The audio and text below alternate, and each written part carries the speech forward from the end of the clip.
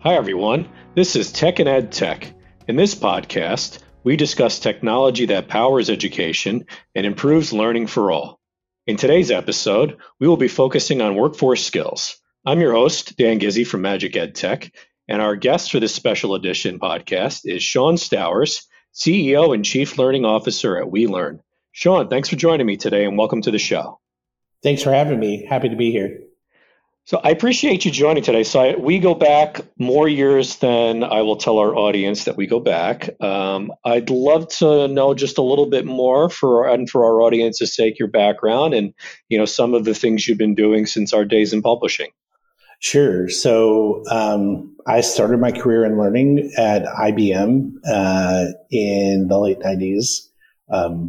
My first job was selling end user desktop training and teaching people how to use Word, Excel, and Lotus Notes. From there, went to New York where I joined a large global publishing company in a division that was focused on financial services training. Kind of worked in a number of roles in that large global publishing company that you and I both worked for. Got to do some really cool projects and do some interesting work along the way. And then about 7 years ago, decided that I was looking to do something different. And that something different was to be an entrepreneur and start my own learning and development consultancy, which is WeLearn, which is, focused on building better humans through learning. So that's a little bit about me and kind of how I got into L&D. Such a great journey, and obviously, friend and colleague. I've enjoyed watching the journey together, and I'm from the sidelines as well. I think one of the areas that I was hoping to focus on with you and understand a little bit more as you've taken this entrepreneurial route is, in the context of learning and workforce development. We've heard an awful lot about it. You and I have talked an awful lot about it from multiple angles as well in our careers of, personal learning. So personalization has always traditionally been something that's been, very useful and very highly focused from anywhere in the case space up to, higher education as well. When we start to think about employee learning and the journey beyond, continuing education or workforce skills, what does personalization in learning mean to you? Sure. So I think personalization in learning, let me tell you what it doesn't mean. It doesn't mean necessarily that there is a different, unique learning experience for each and every individual, right? So I think, let's just say off of the bat, right? Individual customization of learning is not, in my opinion, what personalization means. But let me talk about what I do think it means. So number one is I think, as learning designers, as builders of learning, I do think it is a recognition that learning is personal and not one size fits all for learning. I think too often in the context of corporate learning, of workforce development, we spend a lot of time thinking we're going to build this monolithic program and everyone's going to come in and go through that program. And, we want them to stand back and admire the engine that we built. And unfortunately, that's just not the way it works, right? So I think that when it comes to personalization, what does that mean, building in? It means, number one, building in context for your learner, for them to identify with their particular situation or their particular point in the learning journey and understand why this learning is important to them. The second piece is that you provide learning in the modalities that are most meaningful to the individual. We all learn differently. We all learn in different ways. I think about a conversation I had actually this past weekend with a learner in a workforce development program who was, just talked about the fact that she was attending labs multiple times because she was a perfectionist and she had anxiety about this. And I remember just sitting with her and saying, hey, this is a safe environment. This is why we provide this environment. You don't need to feel anxious about how you're perceived in this environment because everyone's in the same boat, right? Everyone's on a learning journey with you. And I think that building that context is super important. I think finally, I think personalization of learning is also about having some empathy for your learner and recognizing that not every learner who comes into a program or experience that you developed has the same relationship with learning that you do. There are just so many people in our workforce and our population that have been told that they are, not smart, they're not capable, they're not worthy. And so, those are the same people that are coming into your program who immediately that lack of structural support in their lives immediately races to the front of their brain and immediately, that is a barrier for them to being successful in the program. And I think, personalization and having empathy for that learner and saying up front that, again, we're all in this journey together. We may start at different points, but our goal is to get us all to the same place is super important. I think there's some interesting points in there I'd like to expand on a little bit around empathy as well as the anxiety, and try and maybe bring that into how can addressing those 2 points, for example, create a more impactful or, for a lack of a better term, fun and learning environment for an end user? Yeah. I love that question. I think in some ways, right, we're I think as humans, we tend to be competitive. And I think as humans, we also fear being judged. And I think, again, like I go back to that conversation I talked about with that learner in a lab setting who was super anxious about how they would be perceived and the fact that it took them longer to learn something. And just reiterating to that learner in that moment that the lab was a safe place, that it was a place for experimentation, but also failure. Failure is okay, right? And I think sometimes we forget to say that up front, right? I think about the, programs that I have been in where, it would be great if someone stood at the front of the room and said, hey, you know what? In this exercise, there's no wrong answers, right? Failure is acceptable. We learn from our failures. I think there's a great acronym that one of my colleagues, Dr. Keith Keating, uses and says FAIL stands for first attempt in learning, right? I think if we put that mentality out there rather than, oh my God, you have to master this in this amount of time. And if you don't master in this amount of time, this program hasn't met its needs or you're not meeting expectations. I think that if we remove some of that, right, I think it becomes far more accessible to folks. I think that the other thing that I come back to all the time is, learning is fundamentally a struggle, right? It is a struggle to learn something new. You're trying to master a new skill, a new concept. Nobody's good at it the first time. Even the best learners aren't good at it the first time. Some people just pick it up quicker. So I think it's those sort of things. If we were maybe a little bit more honest, if we built that message into what we were doing, I think that you would find that learning would become far more inclusive. Those are great points there. I think from the inclusion and the equity piece of that, it's, we've always used learning, whether consciously or subconsciously, as a way to separate, right? Separate those from the haves that have nots and in any capacity as well. So, to kind of expand, say, on a point in that front, what are some of the areas, for example, when you're wearing your chief learning officer hat for a second, that you can utilize that type of mentality to create equal access or equal opportunities in learning? Sure. I love that question. And I think there's a couple of things I'll say there. So number one is I think that you recognize that everyone is worthy of investment. So I think for a long time, when it came to learning, investments in learning were primarily made in white collared knowledge workers. And certainly you would see, investments in, how do you do your job if you're on the front line? But beyond that, the frontline roles, the roles that perhaps were viewed as more transient in terms of high turnover, et cetera, weren't invested in. I think that we saw a change in that even prior to the pandemic. There were some great programs out there like Amazon and their career choice program, McDonald's and the Archways Opportunities program. We see organizations like Guild Education that have gotten into this employee education as a benefit model. But I think that beyond access to, whether that is access to the GED, access to English language training, or some form of post-secondary certification or post-secondary educational experience, I think in general, realizing that all aspects of your organization are worthy of that investment in training is super important. And I think it comes back, and you touched on the DEI thing for a minute there, Dan. And I think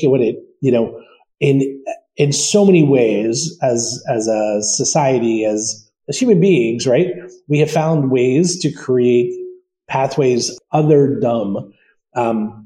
Whether that is, we make determinations of otherdom as on the basis of race, on the basis of sex, on the basis of ability. We've created that structure, and I think we can begin to dismantle that when we again look at all of our employees and say they deserve investment. Because what we know and what we see in the data is that when people feel that they're invested in, when people feel that they have opportunities for development, they stay. They work harder. They're more productive. Customer satisfaction increases. Revenues increase. The data is there to show that investment in development pays off. I think we just have to embrace that a bit more. I think those are great points. I'm going to throw you a bit of a wrinkle. So we didn't prep for this, and it wasn't in our notes prior. So, traditionally when we've talked about adult education or workforce education, it's always been historically talked about the upskilling of the employer, the upskilling of the workforce. One of the things that we've seen with the dramatic shift in not only just the way that workers engage and the workforce engages, due to the pandemic or due to just, the ever evolving world since then, has been the shift from upskilling to reskilling. The differences between the two are very stark, where an entire workforce, they're all of, the data is pointing to that, within the next 10 years, over 1 billion people are actually going to need to be reskilled versus upskilled, where there's that complete shift of the workforce taking on not just what would move them to the next level in their career, but complete career changes. So do you have any thoughts on that? I'd love to get your take on that. I do. I think my thought on that is, in so many ways, when this conversation comes up, it is this idea of radical reskilling. So we're going to take someone who's a hairdresser and we're going to turn them into a cybersecurity professional. We're going to take someone who does X job and turn them into Y person.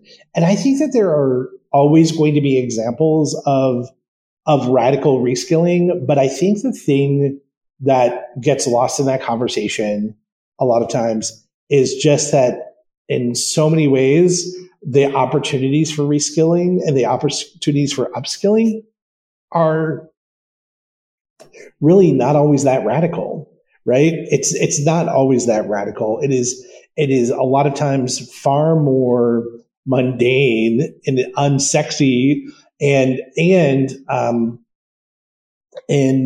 a number of ways requires far more almost hand-to-hand combat, if you will. Like you're going to be far more involved in delivering that upskilling or reskilling, because the people that you're wanting that most need the upskilling or reskilling are going to be people that have probably been left out of the pathway of educational attainment to begin with. So we go back to those people who have relationships with learning that are far different than ours.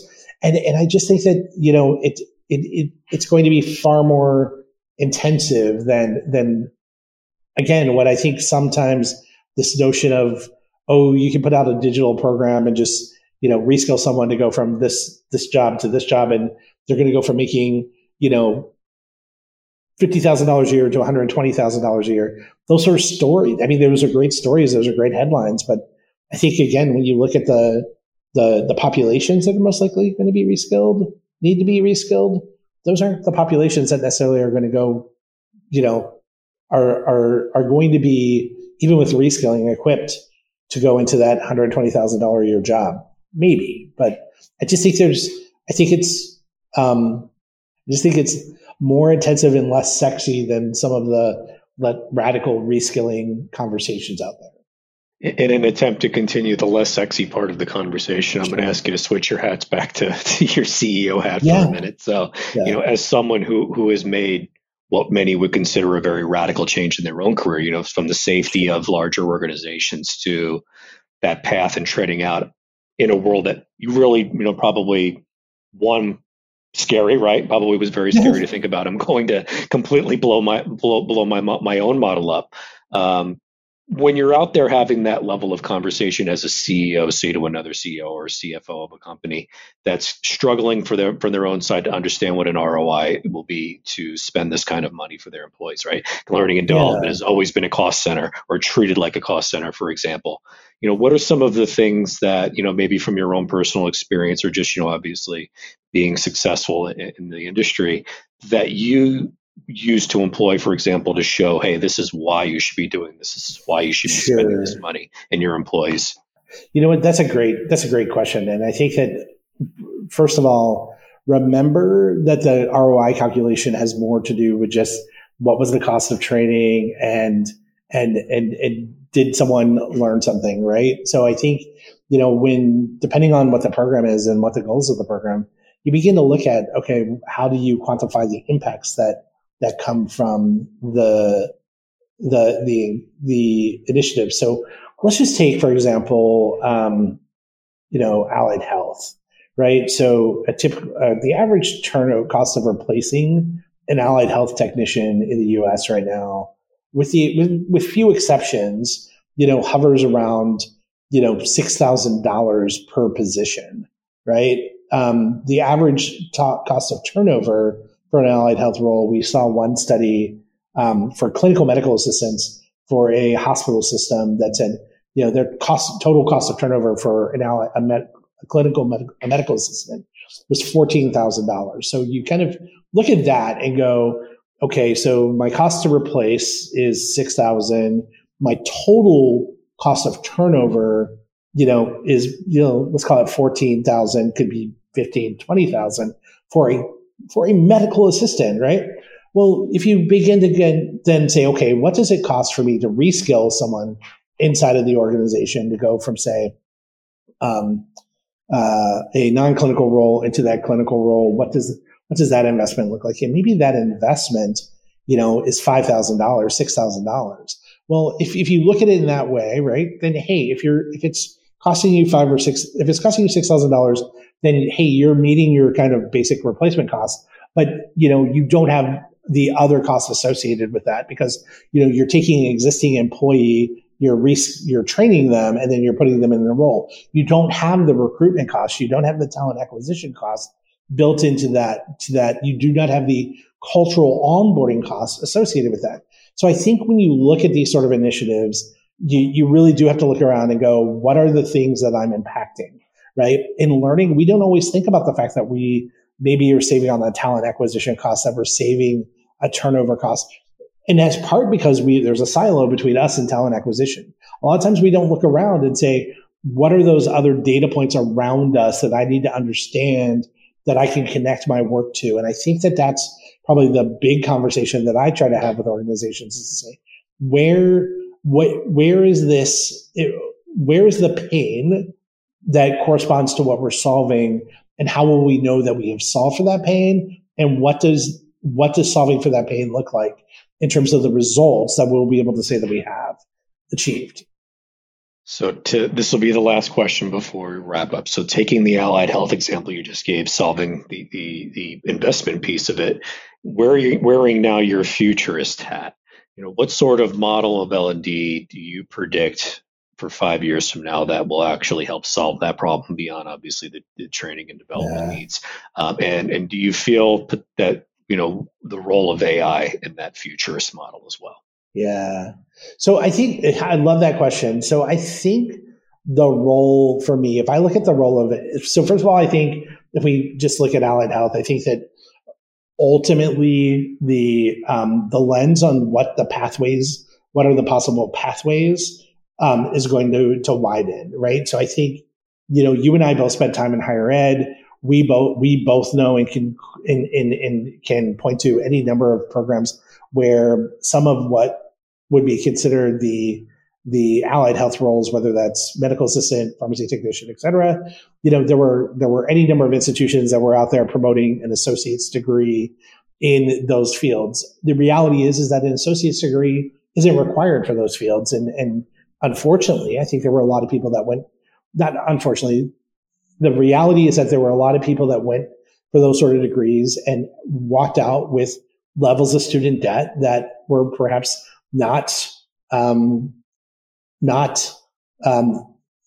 commiserate with the salaries that they walked into. And therefore, that promotes turnover, right? If people can't pay their bills and the salaries that they're getting, they're going to turn over. They're going to continue to make decisions based on, how do they make their lives easier?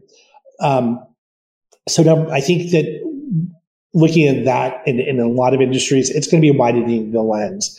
It is going to be widening the lens in terms of what is acceptable education to get in those roles. It's going to widen the lens in terms of the audiences that we look to. I attended a great session last night that talked about fair chance, second chance hiring, and how do you look at people who have maybe been justice impacted and bring them into roles. And, I think that's going to be something that plays into this. So then to the second part of your question about AI, one of the ways I think AI plays a role in this is to the extent that AI can begin to act as an advisor and provide guidance to somebody in the absence of a live coach, right? So I'm a big believer that, man, if we gave every one of our employees an annual kind of career counseling or academic advising, learning advising conversation that help them decide how to invest their time in learning, I think that investment would pay off in spades.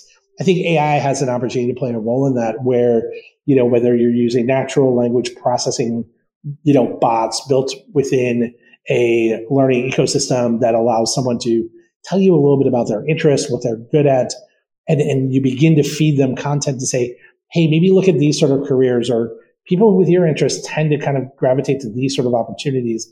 This is how they're interrelated. I think those sort of things become super interesting to help someone arrive to the point that they then maybe get to talk to a human. So I think AI has a role. I think we're not there yet, but I could see that as the future of where AI can play.